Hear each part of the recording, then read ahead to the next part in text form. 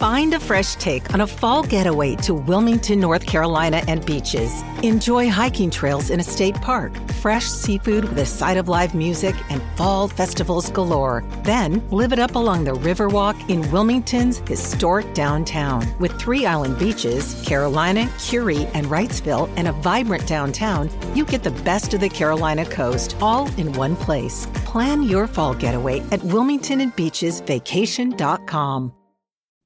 Hello everyone, Stakuyi here. And I'm Gabby. And we are the hosts of History of Everything, a podcast which you can probably guess by the name is, well, it's about everything. Do you want to know why people thought potatoes were evil and would give you syphilis? Are you curious about all the stories of the terrible and stupid ways that people have kicked the bucket over the years? Do you want to hear tales about all of the different badasses of history and the lives that they had brought to life? Well, if so, then look no further. History of Everything is just the right podcast for you. It's available on Spotify, Pandora, and anywhere else that you get your podcast from. Join us for some fun and just see how weird and wacky history can be. What follows may not be suitable for all audiences. Listener discretion is advised. The world is full of stories. Stories of mysteries, of curiosities, of oddities.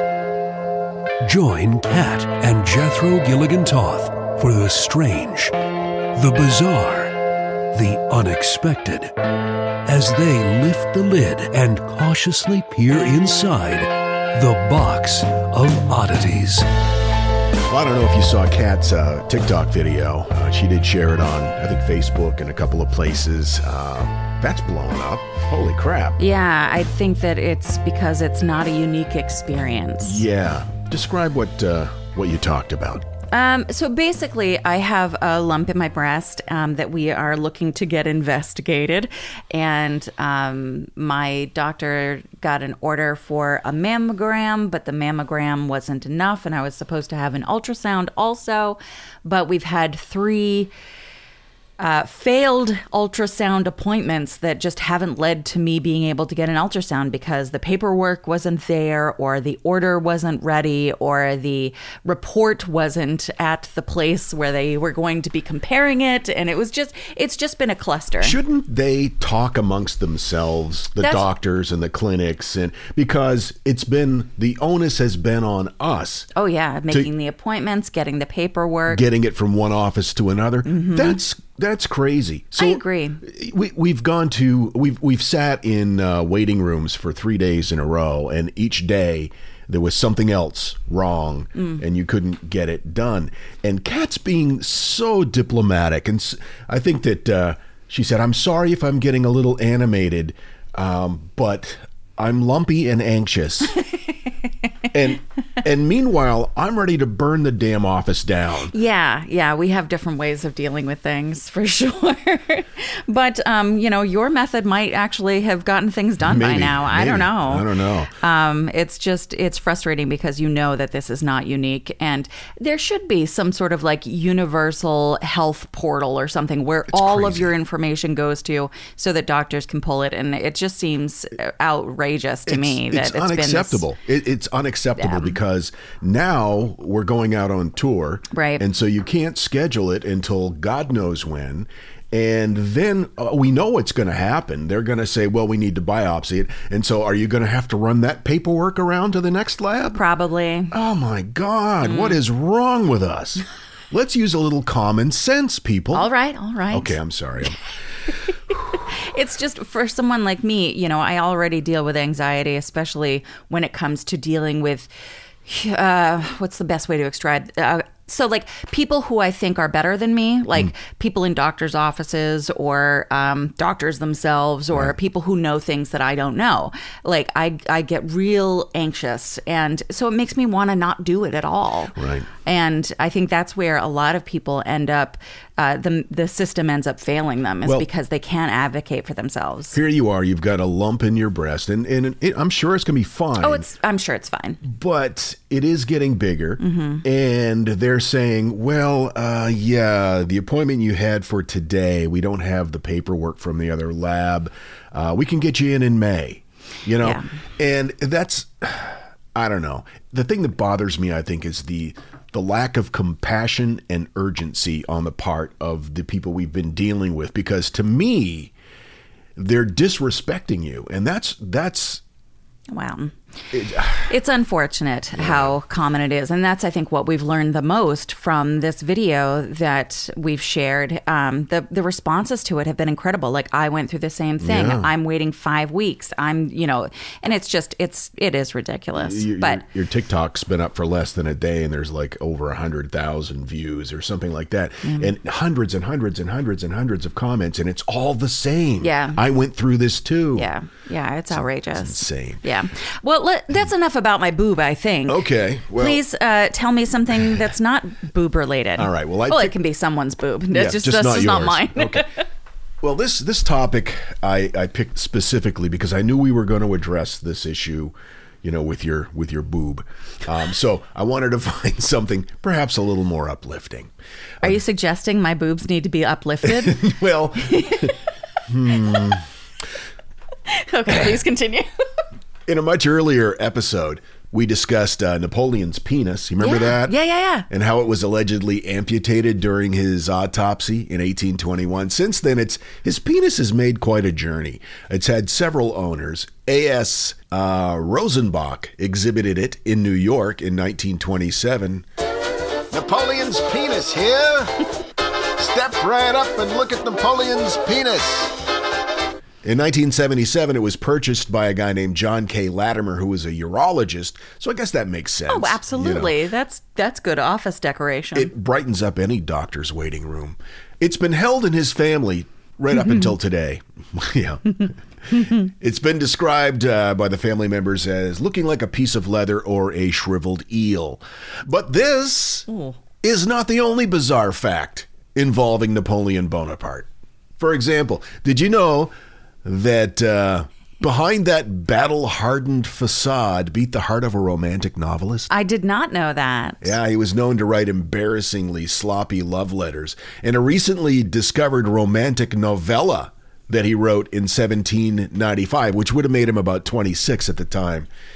And according to HistoryHit.com, it was, quote, a 17-page exercise in sentimental self-mythologizing that, according to most reviews, fails to establish him as a lost literary genius. That does not surprise me. I wonder if he would be embarrassed to know that this thing he wrote when he was 26 showed up a couple of 100 years later and people are panning it. I know that I would hate for anything I wrote when I was 26 to be out there. Yeah. How old was I when we met? 27? All right. So nothing good that I wrote happened until after 27. Did you know that at the height of Napoleon's powers, he would often dress up like a peasant and wander about the streets of Paris? Height? Is that some sort of pun? We'll get to that, too, in a second. Yeah, he would dress up and, make himself look like a common person. Interesting. And then wander around and eavesdrop on people's conversations to see what they were saying about him. Oh, my goodness. In fact, he would even go as far, if he didn't hear anybody, he would go up to people and point blank ask them, what do you think of the emperor? Oh, my God. That's so gross. It's so needy. I didn't realize this. You know the Rosetta Stone? Yeah. The artifact that helped decipher Egyptian hieroglyphics. He discovered it. I did know that, yes. I didn't. Well, not him technically, but his soldiers.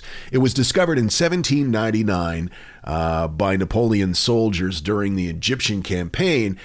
During their campaign, the troops also took the liberty of shooting cannonballs at the face of the Sphinx, which is why the Sphinx has no nose. Now, you mentioned Napoleon being short.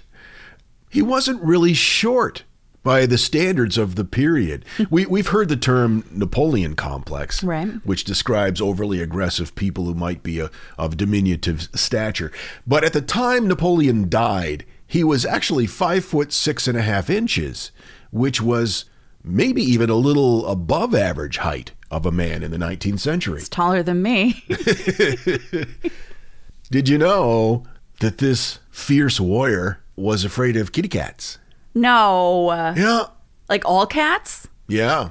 The claim is that his fear of cats was developed at a very young age when he was attacked by a wildcat. But he wanted nothing to do with domesticated house cats. He was terrified of kitties. But the most interesting of all of these unusual tidbits that I came across about Napoleon's life is this. We all know of the Battle of Waterloo, and that this was a devastating defeat for Napoleon. It was embarrassing as well as his greatest defeat. And it may have been his greatest defeat, but it certainly wasn't his most embarrassing. No? Even though he lost the Battle of Waterloo, Napoleon is considered the greatest military commander, or one of them anyway, in history. In 1807, Napoleon was at the height of his power, and he had just signed a treaty putting an end to the war between Imperial Russia and the French Empire. Okay. Napoleon was riding high and feeling pretty good about himself, and he thought this was cause for celebration. So, it was July of 1807. Napoleon decided that the best way to celebrate would be to have a rabbit hunt and to invite all of his military friends over. Gross. So he commissioned his chief of staff, a man named Alexandre Berthier, to organize the rabbit hunt. Berthier knew this was an important event to the emperor, and he wanted it to go exceedingly well. So he arranged for, first, an outdoor luncheon. He would serve a delicious outdoor feast, and then they would go and plug rabbits full of lead. It's quite the day they've got lined up. Most of the military's most prominent, decorated figures were invited to attend Napoleon's luncheon/rabbit hunt. A sumptuous outdoor luncheon was prepared. They'd have some brandy and cigars, and then they'd go shoot rabbits. Now, nothing would be more embarrassing to Napoleon after inviting all the military's top brass to this outdoor luncheon/rabbit hunt would be to finish their lunch and cigars and then go rabbit hunting. There'd be no rabbits. Right. So ever the problem solver, Napoleon's chief of staff went around to all the local farmers who raised rabbits, and he bought all the rabbits he could find, like about 3,000 of them. Oh, wow. Yeah. Now, this was a complicated event, and the planning of it took days, and the rabbits were kept in cages and pens along the edge of the grassy field. He was going to be stalking the pond, if you will. Exactly right. Got it. Now, these types of rabbit hunts are much different than our modern concept of hunting. When the emperor hunted in those days, he had a gun bearer, and as did his fellow hunters, and also what was called a bush beater. These people would walk in front of the hunters and the gun bearers, thrashing the bushes with sticks to scare rabbits out into the open. And once that happened, then the gun bearer would hand the emperor or his guest their gun, and they would blast the rabbits full of holes. It seems so sporting. So the last cigar was butted out and the final sip of brandy consumed. They all stood up, their gun bearers and the bush beaters by their side, at the edge of the open grassy field. The rabbits, again, had been in cages around all the outskirts, the fringes of this open field. At the emperor's signal, the rabbits were released from their pens and cages, and the hunt was on. But something weird happened. The rabbits didn't just scurry off across the field in a frightened, nimbly-bimbly way. It seems as though because they had been kept in pens and cages for a day or two, they were extremely hungry. And these weren't wild rabbits, these were domesticated rabbits, so they weren't afraid of man. So when the hungry domesticated rabbits, all 3,000 of them, were released at the same time, they hopped out into the field and looked around. And then they saw the crowd of hunters standing at the edge of the field, thinking, well, that's where the food is. All 3,000 rabbits stormed Napoleon and his guests. Yeah, at first it was funny. They all got a good chuckle out of it. Sure. But then the bunny rabbit stampede continued to grow and swarm, and the onslaught continued. It was an ocean of bunnies bearing down on Napoleon with more determination than the revolutionaries stormed the Bastille. The bunnies covered the field in record time, and they swarmed the group of would-be hunters, including the emperor, whose legs were covered with bunnies, which then started to climb up his pants and into his jacket. Because they thought that the people would feed them. Yeah. Because that's what people historically for those bunnies had done. Right. Got it. He had no luck shooing them off with his riding crop. So his men tried to chase the rabbits off with sticks to no avail. They just kept coming, wave after wave of bunny rabbits. They quickly overtook all the hunters as they were feverishly seeking out food. Historian David Chandler said, quote, "With a finer understanding of Napoleonic strategy than most of his generals, the rabbit horde divided into two wings and poured around the flanks of the party. Pretty soon, the rabbits started biting the knees and legs of Napoleon and his hunting party. The emperor frantically retreated along with his party to the imperial coach, and I can just hear him screeching. So he and his party, in my mind, squealed and then danced across the field till they got to the imperial coach. The ocean of bunnies continued their assault, with many of them managing to climb into the carriage. They were aggressive, and they were swarming. It was like rabbit mob mentality. The attack only ended as the coach rolled away with a defeated Napoleon and his hunting party treating the wounds they received on that day when bunnies nibbled Napoleon's bum. Well, you know, and he's afraid of cats. I bet he was really afraid of rabbits after that. I bet. I got my material, my source material from Mental Floss, Wikipedia, Medium, and HistoryHit.com. Napoleon, defeated by a swarm of bunnies. I have real mixed feelings about that story. I figured you'd like how it ended. Yeah, no, I do like that. Yeah. The Box of Oddities with Kat and Jethro Gilligan Toth. Shipping can make or break a sale, so optimize how you ship your orders with ShipStation. They make it easy to automate and manage orders no matter how big your business grows. And they might even be able to help reduce shipping and warehouse costs. So optimize and keep up your momentum for growth with ShipStation. Sign up for your free 60-day trial now at ShipStation.com and use the code POD. That's ShipStation.com with the code POD. Hey, it's Kaylee Cuoco for Priceline. Ready to go to your happy place for a happy price? Well, why didn't you say so? Just download the Priceline app right now and save up to 60% on hotels. So whether it's Cousin Kevin's Kazoo Concert in Kansas City, go Kevin, or Becky's Bachelorette Bash in Bermuda, you never have to miss a trip ever again. So download the Priceline app today. Your savings are waiting. Go to your happy place for a happy price. Go to your happy price, Priceline. And now, that thing in the middle. Did you know the Egyptian pharaoh Ramesses II was issued an Egyptian passport in 1984, nearly 3,200 years after he died? This was during his transportation to France. His profession on his passport was listed as king, deceased, and he was greeted as a king with full military honors. This email literally just hit our account moments ago. I had to share it from Jesse. Kat and Jethro, this is Jesse from Thaxton in Bedford County, Virginia. Got a story for y'all. I deliver copy machines all over Southwest Virginia, and I play your show when I'm in the truck. I love to stop in thrift stores during lunch whenever I can, so I'm constantly pausing your shows, popping my phone in my back pocket, and then going into these little thrift stores. Recently, I was at the Sal Val, and I was sitting on the floor surrounded by records, I'm a collector, and other stuff, when I butt-played your show from where I'd left off. It was episode 303 at the 37-minute, 22-second mark. Go ahead, I'll wait.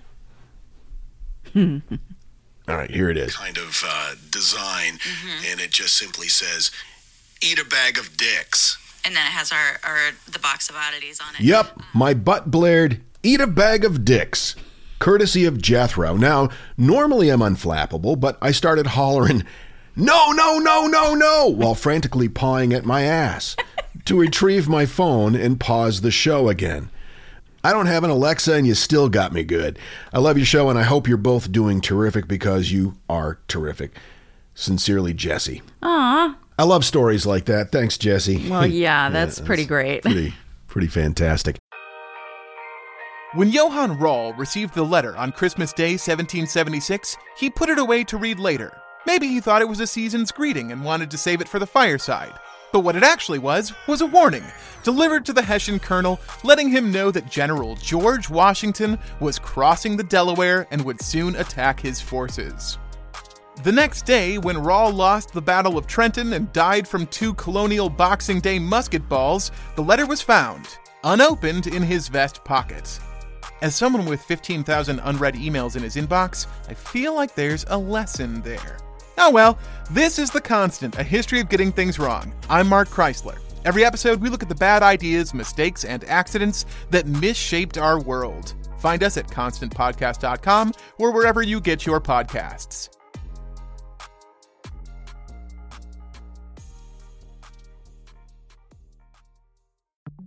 Are you interested in the parts of history that remain a mystery?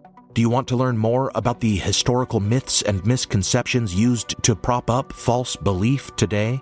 I'm Nathaniel Lloyd. In my podcast, Historical Blindness, I delve into all of these topics, sharing puzzling tales from the past and examining hoaxes, conspiracy theories, and misremembered events that provide insight into modern politics and religion.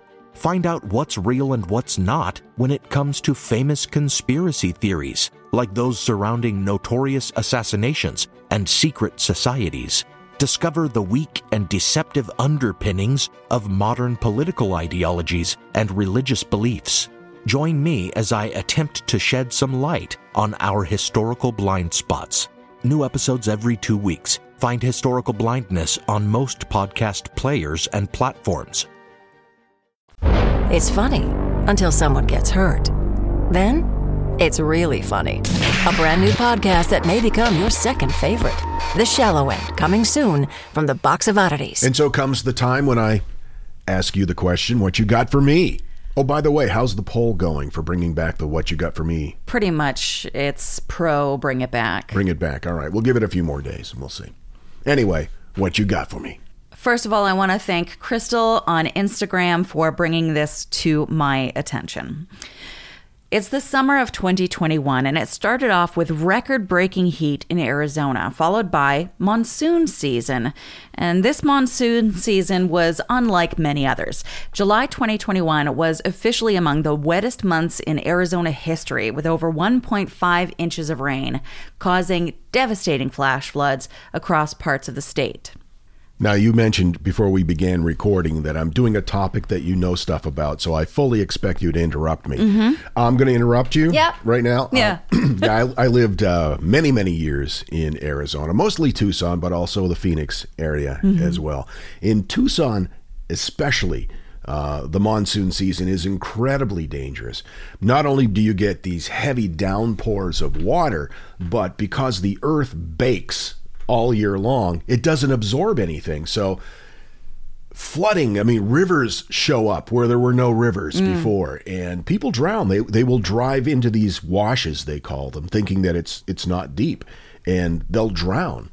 It's a very dangerous time of year. And the roads become a big problem too, right? Because they don't have the rain constantly washing away like oils and stuff. Yeah, so even when there's just a light sprinkle of rain, the pavement becomes like glass. It's weird. That's it really really is. Interesting. Are you? I'm done for now. Okay, just making sure. So located in north central Arizona, not too far from Flagstaff, is the Wapatki National Monument, a 900-year-old ancestral Pueblovian site. People gathered here during the 1100s and about 100 years after the eruption of Sunset Crater volcano, gradually building this pueblo. It's about 100 rooms with a big community room and a Hohokam-style ball court. Now, after the rains in 2021, the ball court, which is a circular walled structure about 105 feet across, had filled with water, and it created a temporary lake. Lauren Carter, who's the lead interpretation ranger at Wapatki National Monument, said that some tourists who were visiting the monument came to staff and told them that there was something in the lake. Carter said that they knew that there was water there, but they certainly didn't expect anything to be living in there. Visitors reported seeing what they thought were tadpoles in the water. The officials initially thought underground toads could have been driven above ground due to the unusual heavy rains. Makes sense.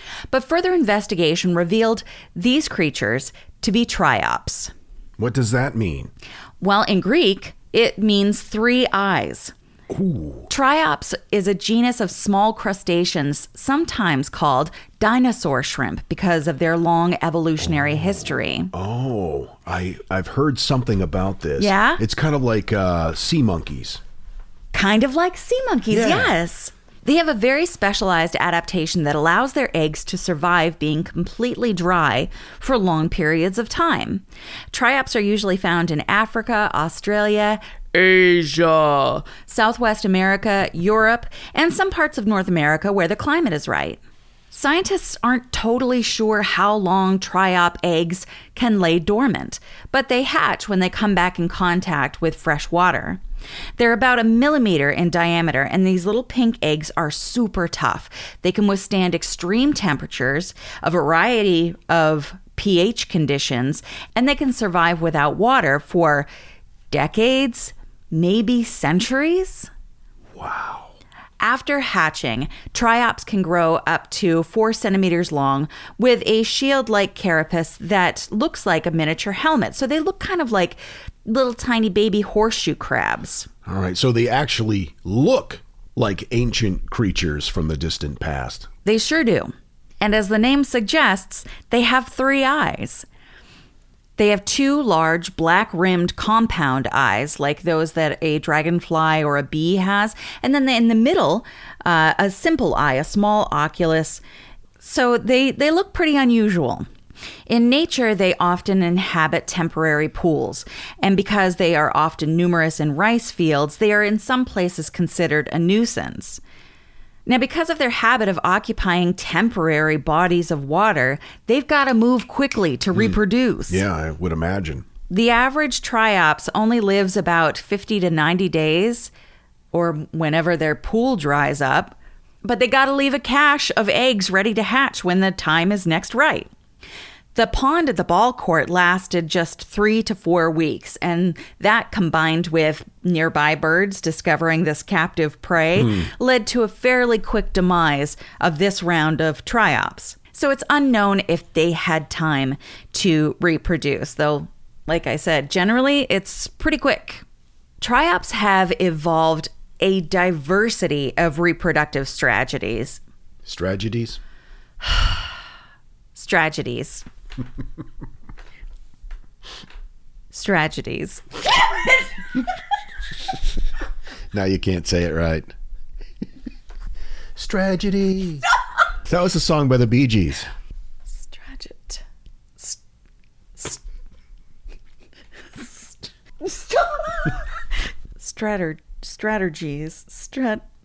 Strategies. Yes. Strategies. You got it. Good job, sweetie. I think I just had a Jesus Christ. I'm under a lot of stress. You're doing great, honey. You're doing great. Oh, God. Some Triops populations reproduce unisexually without partners. Wow. Yeah. That's a boring life. I don't know. I think it's pretty rad. Well, but you only get 50 days. Right? And you That's don't it. have to spend them with someone constantly asking you, where are the scissors? I don't know, in the drawer where the scissors go? Do Triops use scissors? These lay eggs that replicate self-same genetics. Other populations come in male, female, and hermaphroditic morphs that can reproduce sexually and mixed genetics. One species of Triops can exhibit different reproductive behaviors across different geographic areas. So it's pretty interesting. They basically just do whatever they need to do. Mm. And a Triops can grow right before your eyes from a microscopic nymph to an adult in just a few days. They'll go through several molts in just 1 week. And their life cycle is such that they're a popular kit pet, like you said. Oh, in fact, they are Yes, like sea monkeys. Sea monkeys. Wow. Well, they're not sea monkeys, Well, but they are sold like they are. sea monkeys. Sea monkeys are brine shrimp. Something like that. Something like that. These are dinosaur shrimp. A little different. Wow. Triop kits can be found in toy stores, science museum gift shops, and online, though some places have outlawed them since, like I said, triops can be considered a nuisance animal. An invasive species. Yeah. Good Lord. For real. And because so often when people are done with pets, they just dump them wherever, that they've outlawed them in some places. Triops are sometimes called living fossils, and we have talked about living fossils. I think it was one of my first topics was living fossils. Yeah, that's and right. that was a long time ago, so I don't remember a whole bunch about it. 419 episodes ago. Fossils of triops that have been attributed to this genus have been found in rocks that are hundreds of millions of years old. Molecular clock estimates suggest that triops split from Lepidurus during the Triassic or Jurassic between 152 to 233 million years ago. Wow. My brain does not even compute that kind of number. Wow. When the first dinosaurs appeared, the Triops lineage was already 100 million years old. Shut up. Is that... Oh, wow. Triops have remained virtually unchanged within the past 70 million years. And the species is considered a human ally against West Nile virus. So not only are they living fossils, they're also our buds. We're like Captain Planet together. Right. Because this species, Triops, consume the Culex mosquito larvae, which spreads the West Nile virus. Interesting. So we appreciate them for many reasons, including they're wicked awesome, and also they help curb West Nile. And we thank them by packaging them and selling them in toy stores. Right. I wish people wouldn't do that, but I do understand it because they're really neat, They are cool. and they have such a small life cycle that we see them as being like kind of disposable, and it's not cool, but I get it. Yeah. Because they're cool. When you think about the evolution of a creature like that, Yeah. and how they've managed to survive in an unbroken chain for, what'd you say, 70 million years or Yep. whatever it was, that is a remarkable strategy. That's fair. I got most of my information from Only in Your State, Historical Marker Database, Live Science, and the AZ Daily Sun, which I'm sure you used to have a membership to. The Arizona Daily Sun? Mm-hmm. No, I did not. When I lived in Tucson, I don't think they still do, but they had two daily newspapers, one in the morning and one in the afternoon. Oh, that's cool. The Arizona Daily Star was the morning, and then the Tucson Citizen was the afternoon paper. Boy, times have changed. Yeah. Now it's a rarity if a city has one operating newspaper. It's true, and sad. But good for the trees, right? Am I right? No, sure, yeah. Yeah. It's gone the way of the anvil. Anyway, thanks for sticking with me through that. Well, we'd like to take this opportunity to thank some of our recent patrons. Rhonda, Jesse, Karen, Whitney, and Sarah Plates Chess. And thanks so much. Thanks so much for joining us. Yeah, we really appreciate the support. And if you would like to become a member of the Order of Freaks on Patreon, you can find the link at our website, theboxofoddities.com. Looking forward to seeing you next time. Until then, keep flying that freak flag. Fly it proudly, you beautiful freak. And so, let it be known that the Box of Oddities belongs to you, and its fate is in your hands. Therefore, it's been requested by those to whom I report to beseech you for assistance. We ask but one thing of you, to provide a 5-star rating and a positive review. True, that is 2 things. However, 'tis merely a 5-star rating and a positive review. Also, subscribe to us. Okay, so 3 things is all we ask. 3 things and 3 things only. Henceforth, the Box of Oddities commits to the telling of stories. Stories of the strange, the bizarre, the unexpected. We wish to offer our deeply felt gratitude and appreciation for your patronage. TheBoxOfOddities.com. Copyright 2022. All rights reserved. a diversity of reproductive strategies. Strategies? Strategies.